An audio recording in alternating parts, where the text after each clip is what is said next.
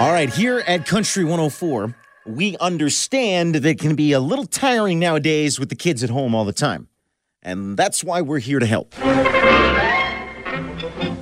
Leave it to Weaver. All right, shout out to Leanne for sharing today's Leave It to Weaver do-it-yourself life hack tip on our Facebook earlier today. This is great.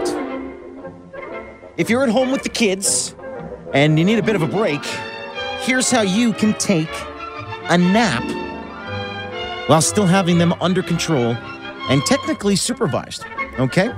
Line up the kids in front of the couch and give them all a pad of paper, some pencil crayons, whatever, art time is what it's going to be. Then you lie down on the couch and take a nap. But here's the key. It's art class. It's realism art class.